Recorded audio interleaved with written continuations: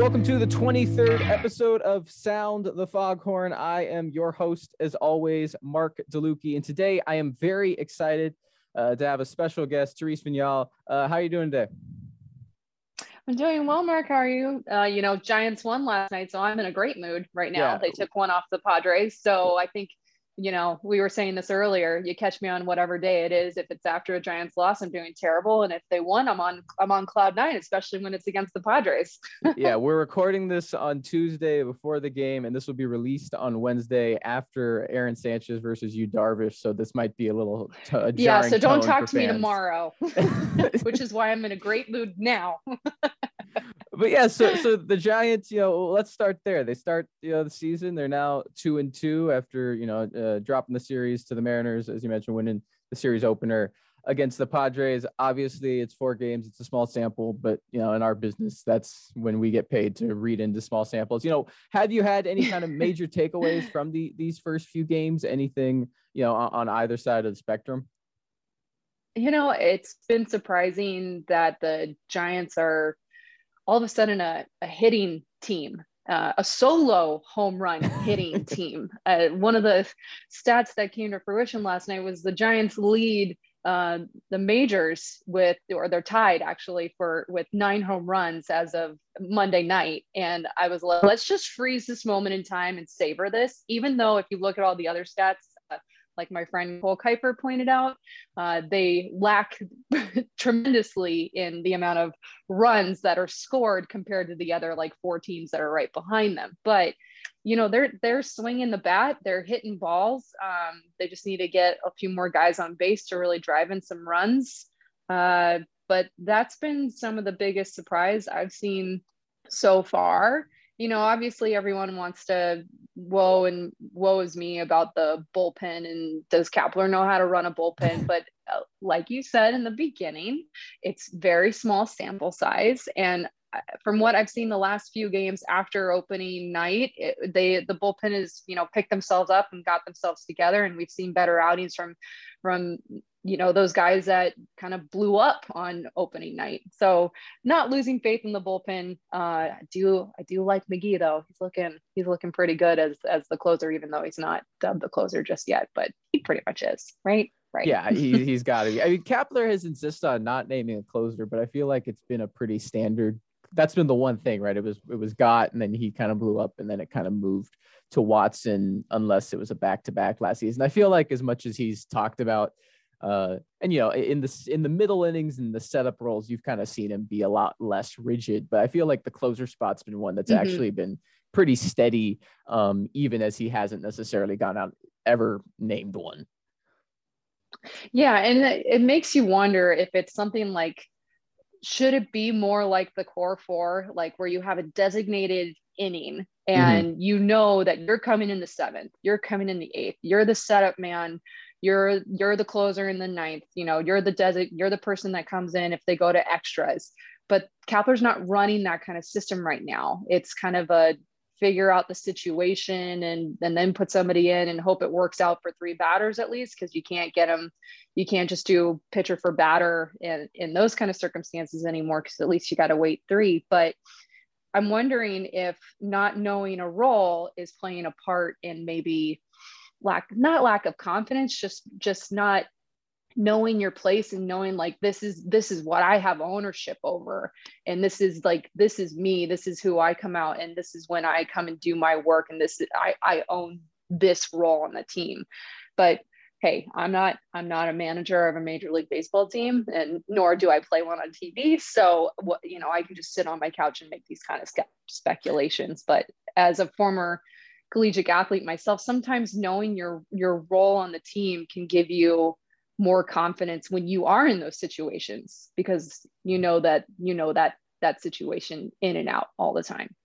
Yeah, and I think I was on 95.7 this weekend, and they asked me about the bullpen, and I kind of feel similarly in that I think they could use some more rigidity, but I think also part of it is just the personnel, right? They kind of have I like the bullpen. Again, I've been someone who's been really complimentary of the front office in terms of what they did this offseason, bringing in depth at the major and upper minor league level. Like, we saw kind of the Leones and Trapayanos in spring training, and there's a number of other guys who will end up, at AAA, who I think, give them a really good amount of depth in the bullpen where, if let's say Matt Whistler didn't bounce back from his opening day, right? And it was something where in, a month or so, they had to look for another option, that they probably have that in the system now in a way that they haven't necessarily in the past. But I do think there is a pretty clear delineation where, unlike kind of the core four, to me, they have a lot of guys who are like really good middle relievers, like fringe setup guys, kind of made for that 6th, 7th inning role in the more traditional bullpen. Mm-hmm. And then you have one guy in McGee who's kind of built for the 8th or 9th inning. And so I think Kapler's also kind of caught in this place where he could try committing to one guy, but I don't know necessarily if any one player is worthy of the confidence to be like, you're going to get the 8th inning if we have a lead. Mm-hmm. I think that's also what's kind of forcing him to make these moves. And again, I kind of have some, quibbles here and there with his moves, but I do think, given what we've seen with what he's done with McGee, I think if he had a second high leverage arm, he'd say, all right, if Moranta, say, was pitching like he was in 2019, right, I think he'd be pretty comfortable going, all right, Reyes, you're my 8th or 9th inning guy, and Jake, you're the other inning, whichever one I go with. And it's just right now he hasn't seen someone, do anything close to what McGee's done. Yeah. And again, it's been 4 games. So also time will tell. Maybe at the end of this month, it'll be, maybe we'll get the Moranta experience again. Yeah. And we'll see him come to fruition after his shoulder surgery he had in September of 2019, I think, or something like that. But he's still, it seems like he's still pulling it together. He was a little bit of a roller coaster in spring, like came out hot and then it was like, ooh, not so great.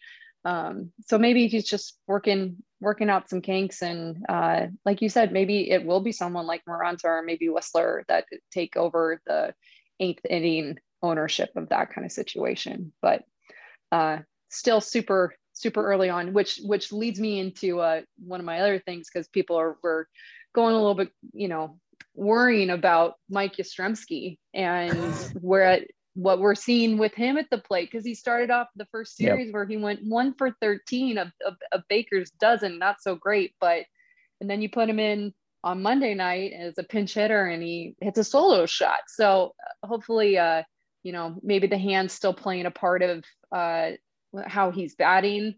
I'm guessing obviously it does. So, not losing, still remembering that it's very early on. Guys like Mike Yastrzemski are gonna, come through. You hope as a Giants fan that the bullpen kind of sorts itself out, but it wouldn't be Giants torture without a little bit of, making you sit on the edge of your seat and bite off all your fingernails. Just a little bit of panic, I think we're you kind of have to wait, I'd say at least a month, right, before you kind of look past last season's numbers, right? Like, I feel like this is a situation too with whether it's Yastrzemski or frankly, even like, Longoria's hot start, although I've been someone who's, thought Longoria's been pretty unlucky the last couple of years and was due for somewhat of a bounce back, but still, right, like I think we're at the point where it's like, all right, let's let this play out for a bit. Let's, our expectations should still be based pretty heavily off of last year, unless, again, on the pitching side, it could change if someone has like a new pitch or they gain velocity, but we haven't seen anything too much like that from any of the Giants so far. But I do want to bring it back to the offensive side. You mentioned the solo home runs.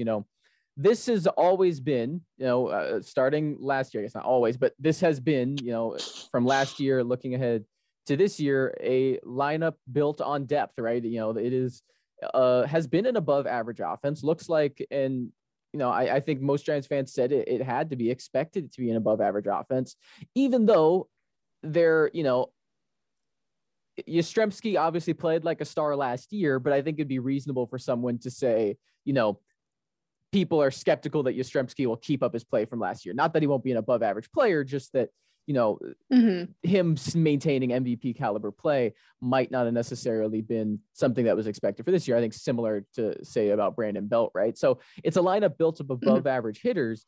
And thus far, it's kind of played the opposite of it did, I felt like, because last year I felt like it played where the depth of the lineup was getting on base. They were getting hits and occasionally hitting the home run. And so far this year, it's been, again, like a living off of the solo homer. And obviously that's a heavy like cluster luck thing.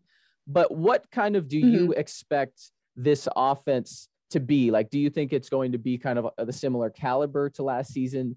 Do you think because of not having a DH and other things that will kind of lead it to be a bit below those levels? Or do you think it has a chance to exceed what it was last year? You know, after watching how patient a lot of them are taking their pitches this year, and working the count, like they're obviously have gone in the off season and have been like, okay, we're gonna tell the guys to start, this Kapler and his crew is like, we're gonna start looking for specific pitches and we're gonna be picky.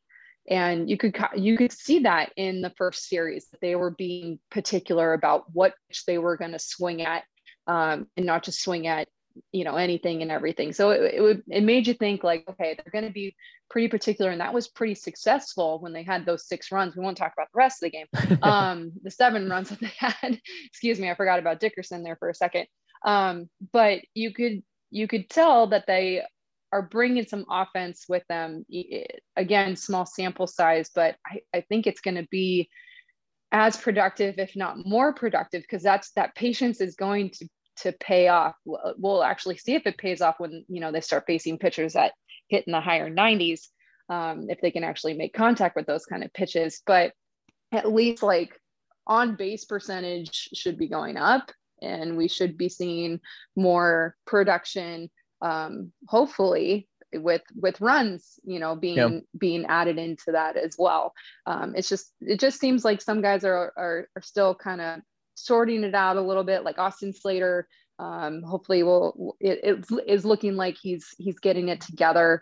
Yastrzemski, obviously, but one of the guys that's the hottest hitter on the team is Donnie Barrels, Donovan Solano, where it's like, you know, you got to hope that carries over to the rest of the guys. They see him, you know, just get hit after hit after hit and get on base.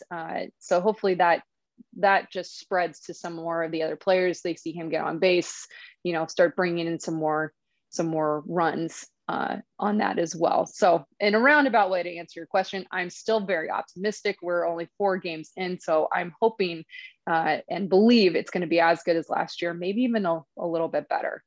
Yeah, I think the DH is kind of the one kind of negative wrinkle, just because, again, they were able to take advantage of that to, you know, maximize kind of the depth of their offensive roster. But at the same time, you know, they obviously have an immediate upgrade at catcher, you know, with Posey, you know, over the production they got from Trump and Bart and Heineman last year. And, you know, even behind Posey, you know, Kurt Casale probably would have started 40, 45 games for this team last season had he been in San Francisco. So, you know, already improved depth there. And then you have someone, you know, Solano has been playing over Tommy La Stella, but that also just adds another wrinkle, some more depth to the bench. And I think that can add value too, especially as we're looking at, you know, looking down the barrel of a 162 game season, something these guys now haven't done, you know, in 2 years. It still is a relatively older lineup. And I think for someone like Evan Longoria, even for someone possibly like Solano, you know, as we get to that 130, 140, you know, game threshold, I think having someone like La Stella could also be incredibly valuable. And even if these players get off to hot starts, if they start to wear down or just get tired, La Stella is someone who, you know, gives them a better option to be able to, all right, there's a tough righty on the mound today. You know, we can put La Stella in the lineup and hopefully help everyone's production be even better throughout the year. Yeah, you mentioned this earlier. If anything, they have depth and versatility. Guys can play multiple positions, and there's more than one guy that can play those positions. So this team is built to last the 162 games.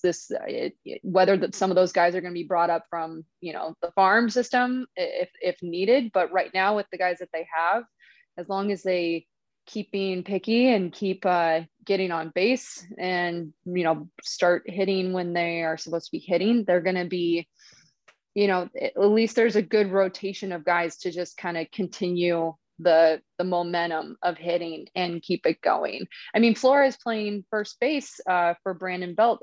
There's been times where we're like, who's a viable option to play at first that can still at least hit.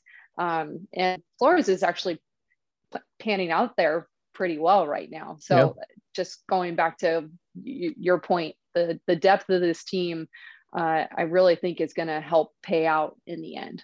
Yeah. And, obviously, there's also kind of a secondary, benefit may not be the right word for it, but right. Injuries are going to happen as the season goes on, and the Giants are, because of that, the drop off from, again, if Belt did have to miss a couple of weeks, right? The drop off from Belt to a potential like Flores and La Stella, or Flores and I guess Jason Vossler platoon or something like that.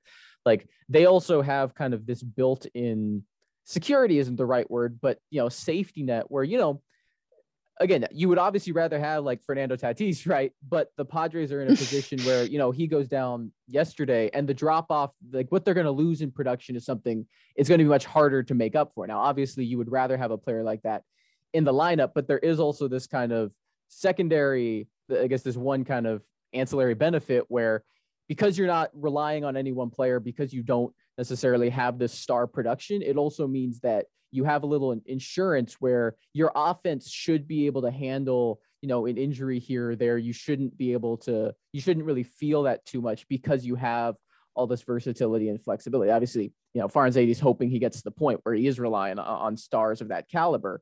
But for now, he also has this where it's like, all right, I have this offense, I have these pieces, and I think we can maintain it even with the rigors and injuries that could come. Yeah, if anything we've learned is Farhan knows how to play chess and knows how to maneuver pieces into other positions.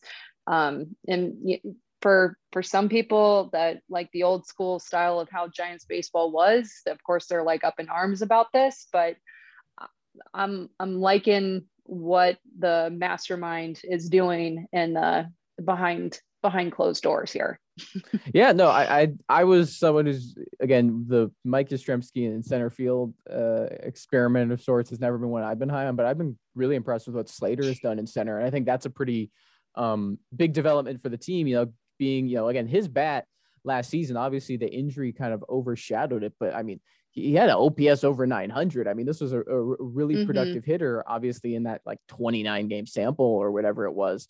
But if he, what we saw in spring training, and he's obviously given us flashes, throughout his minor league career, if he's able to play center field to something that I don't think many people expected, that's a huge, benefit for the organization. And obviously, gives them even more versatility to, all right, now, we can afford to move, Dubon to shortstop to give Crawford a day off, and you get even more flexibility in the lineup. So that's been, I think, quietly one of the best developments for the team, because I think a lot of people were wondering who's your backup center fielder, and if you don't really have a backup center fielder, what's that mean for the backup shortstop spot?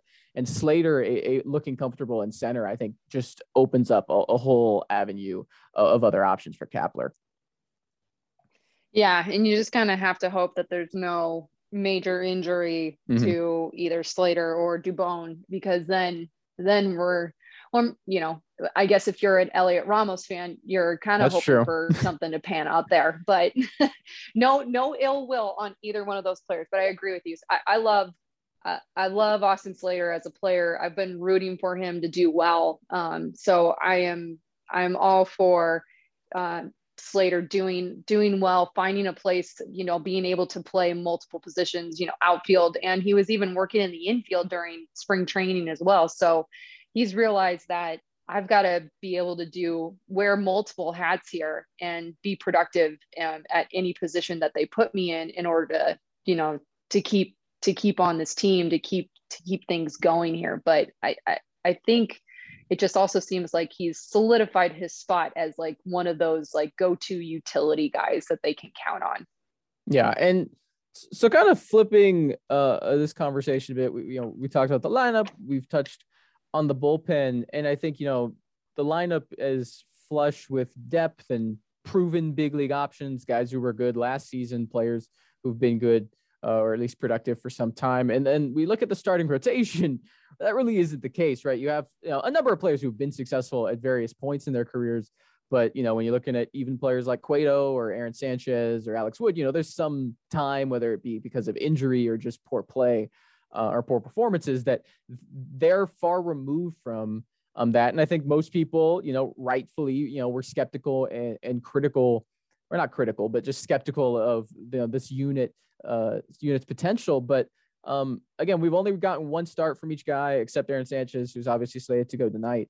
But I have been pleasantly surprised with what I've seen from the starters. Gausman was the person who was supposed to be the ace, the one I think most, expected to replicate his success from 2020, and they needed him to. He looked, very much like that pitcher in game one. But, Cueto and Webb both looked better than I'd seen them in a while. And I realized even though they didn't have like dominant outings, I came away relatively, cautiously optimistic. And frankly, even DeSclafani, I haven't watched him, that much when he was in Cincinnati, so I don't really have a good comparison. But, and why would you? Who watches Cincinnati Reds? Just kidding. unless it's a certain NLDS. Unless you're from Cincinnati, but anywho. Yeah, and so they've all been missing bats more than I expected them to. Again, the kind of you can see with all three. At times they need to have command to a certain level, and at times that comes and goes. But I've been pleasantly surprised with what I've seen from all three of that group, and it's made me a bit more optimistic about what this rotation can be. I'm curious, where do you kind of stand, and what do you expect to see? I'm right there with you. I'm definitely optimistic. I will say this, I was a little disappointed with, I was hoping for a little bit better from Webb, just because I like that. I like Webby. I want the kid to do well. And especially the kind of spring season that he had. He was so dominant in the preseason. He was so great. So I spring training only matters when you want it to matter, right? And then it doesn't matter when you don't want it to matter. And so I really wanted it to matter for Logan Webb. But unfortunately, he just came off a little too predictable at that changeup for some of the batters. But I'm hoping it's something he can hone in on or get sorted out, and we can round out that rotation with some 4 legit starters would be nice, and almost resemblant of Giants of old, right? Where we were known as like a pitching team, a pitching ballpark. But seeing what I've seen from the guys, I missed the Cueto shake, so it was nice to see the shimmy shake back, and it was nice to see DeSclafani. Every time I say that name, I think of Gwen Stefani, and the first thing that comes to my head is the woo, that thing from her song. Like every time I was like, oh my gosh. But I didn't know what to expect of him, like you said, because he played for the Reds, and who watches the Reds? So I was optimistic in his outing. And I was pleasantly surprised by how well he got out of jams in that game against the Padres. So that was really reassuring to see that he just kind of dug in there and was able to get out of it, out of the jam. So, we'll see if we can find our consistent 5th starter, but I am genuinely optimistic, just hoping that maybe we can work out a few kinks for Webb so he can just be a solid go-to in this rotation. Yeah, and you mentioned that 5th starter spot, and obviously it's Sanchez right now, but I'm going to kind of hit you with, there's kind of, I think, 4 avenues we could probably reasonably expect down the line. Who do you think is the 5th starter at the end of the year? Is it Aaron Sanchez, Tyler Beede, Alex Wood, or do one of the prospects like a Sean Jelly or Tristan Beck break through? Ooh, like a part of me is hoping Beede is back. You just never know after Tommy John surgery how long it's going to be. He was one too, right? Reading into spring training before Tommy John, I was really excited to see what he looked like, because he was someone who looked like he was really benefiting, from what the coaching staff was doing with him. He actually has a lot of similarities to Gausman in terms of being a guy who's always had premium fastball velocity and then like one good one good off-speed pitch, the curveball, obviously, that it's just had inconsistencies with command and control, and I was kind of hoping we could see a jump from him. And it's the same kind of with me, where I really hope Beede can have that jump. But again, yeah, like you said, coming back from Tommy John, it's difficult to have too much expectations. Yeah. So like, I'm hopeful for that, but if he's not in the picture, then I'm going to go with my man Jelly, just because I like watching that kid pitch. And as a person who works in sports media, he gives some of the best interviews. Like, he is just a really fun, I know there's going to be like some curmudgeons that are like, talk about his performance on the field. Who cares what he's like off the field? But you know what? It's the whole picture of the guy. Yeah. Like, and he's got stuff. He's really good on the mound as a starting pitcher. So I'm hoping maybe like a little more seasoning from him and giving him an opportunity this season at the end of the year. I think if we're naming somebody else other than what we have right now, I'm hoping for Sean Jelly to be on the team, just because can you tell, like, I'm a softie for something. Like, I've gotten to know him and he's such a nice guy. Like, I really want him to do well. It's such a like a homey thing to say, but yes, I'm a homer and I don't care. Yeah, well, and you know what? It's, I think we should want to root for good people. Like, I don't feel like this is. Yeah. That's one thing that people get upset about reporters who make those comments. It's like, we're giving you more reason to root for these players, because they're being, it's one more thing to kind of connect with. I think, the Giants need to get Sean Jelly to San Francisco, because I hear the Warriors need some big man depth as well. He'd be the second tallest player on their roster. So, it'll be funny when he's walking around the city and people think he's like one of the Warriors, and he's going to have to be like, no, I play for the team over at, Third and King. We'll have to get him a G League contract for them, so he can just say that. Yeah.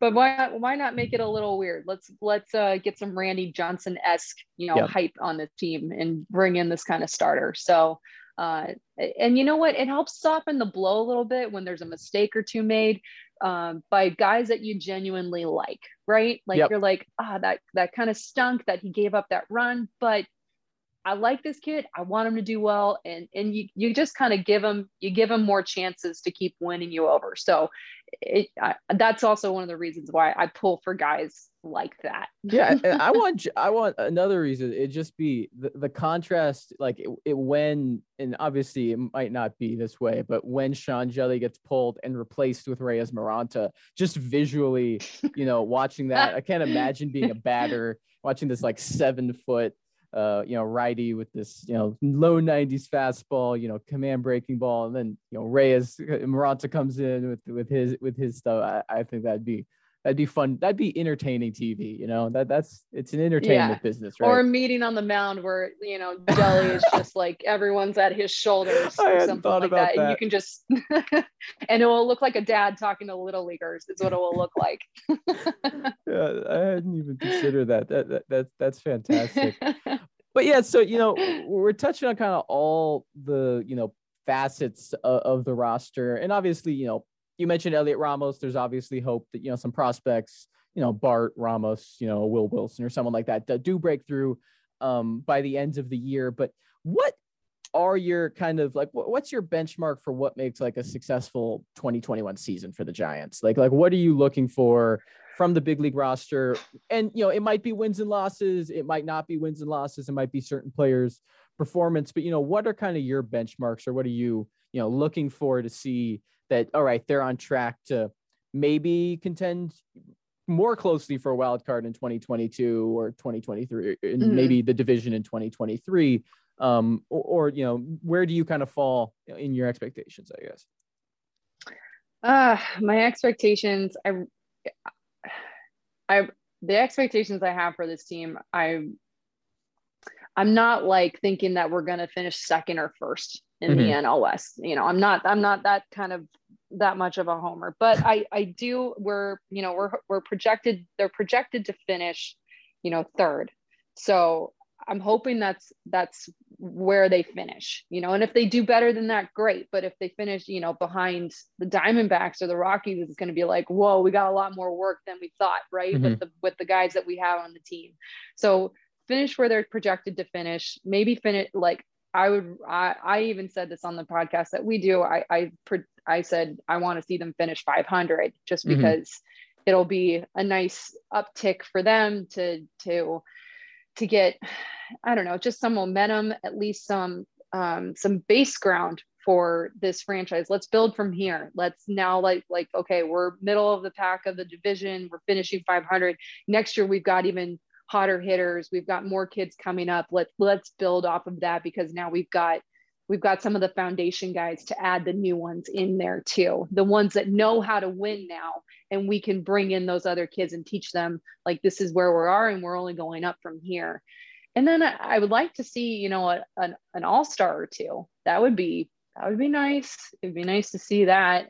So hopefully we see some orange and black position players on the all-star team this year is what I'm also hoping for. What about you, Mark? What are your expectations? 500 is kind of the barometer for me as well. I think, you know, I had Kerry Crowley on the pod, I want to say, I guess a month ago now, I don't know, at some point in the past. And he mentioned that, you know, this would be the longest stretch of under 500 seasons for the Giants, I believe, if they finished under 500 this year. And so, you know, beating 500 kind of in the historical sense. But I think also when you look at the model, we're kind of all, I think, you know, Giants fans are hoping for this team to have. I think you have to look, you know, to 2009, and obviously they're building in a very different way than, you know, than the dynasty was built from.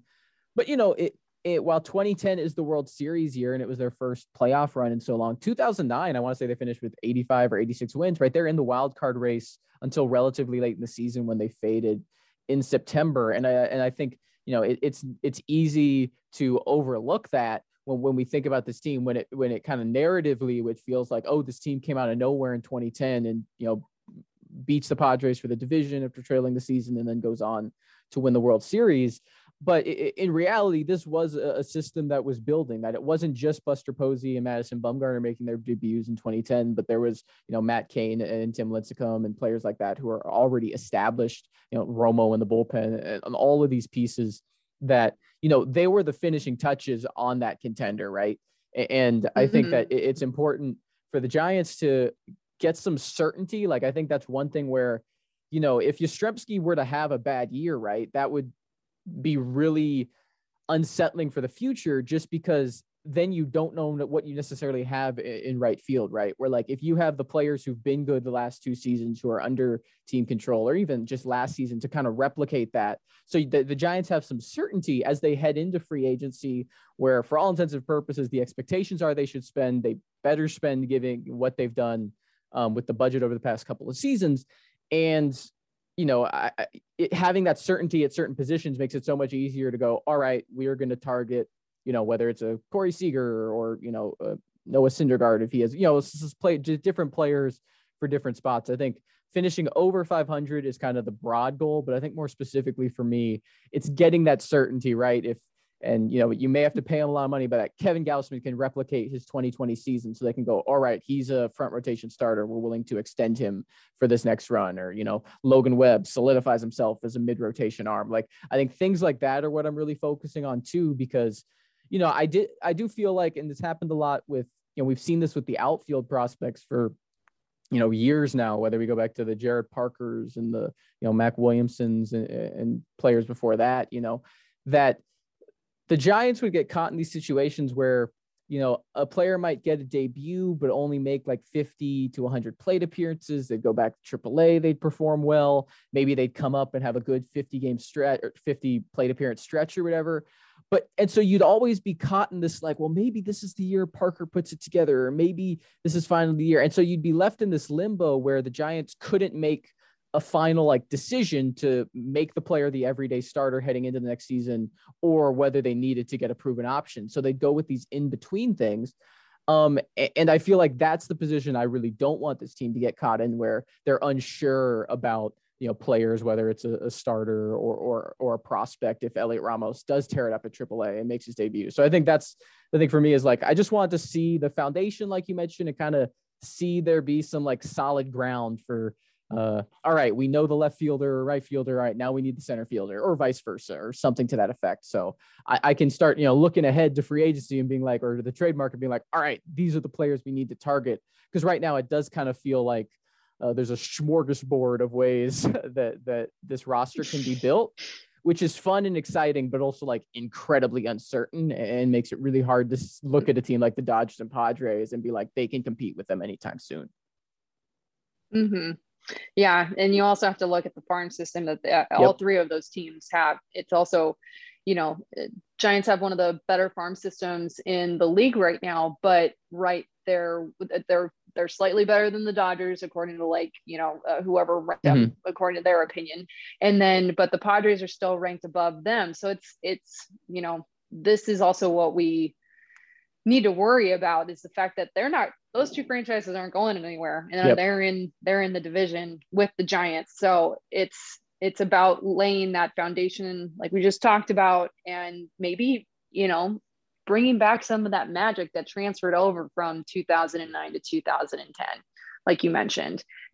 And hopefully that comes with where we see some of those parallels, where this year in 2021, you know, it's an odd year, so let's call it a building foundation year, and just look at it that way. And maybe then Giants fans will have a better, not so torture way of looking at Giants baseball. Maybe if we just look at it as, this is the year of building a foundation, and let's keep that in perspective as we move forward, and then maybe we'll all be a little bit happier people. Definitely. I think that's a perfect note to end this podcast. Thank you for joining me this afternoon. Where can the people listening keep up with your work and follow you on social media? Social media, I'm on Twitter at Therese Vignal. I also work with some other crazy kids from our TV show Triples Alley for NBC Sports Bay Area. We're on, you know, podcasts as well called Shelter on Base. So if you can't get enough Giants baseball podcasts after listening to this, you can then go listen to Shelter on Base with some other fun baseball Giants fans as well. But thanks, Mark. This was a lot of fun. Thanks so much for having me. Thank you for taking the time, and thank you to everyone at home for listening. This has been the 23rd episode of Sound the Foghorn. To stay up to date on all the latest Giants news, rumors, and reports, make sure to check out our work over at AroundTheFoghorn.com. And of course, make sure to give us those 5-star reviews. If you do, make sure to include a comment with a question, and I'll make sure to ask it and answer it alongside my guest on a future episode. I'm your host, Mark DeLucchi. You can follow me on Twitter at MadDelucchi. That is MadDelucchi. And as always, stay safe. And until next time, have a wonderful week.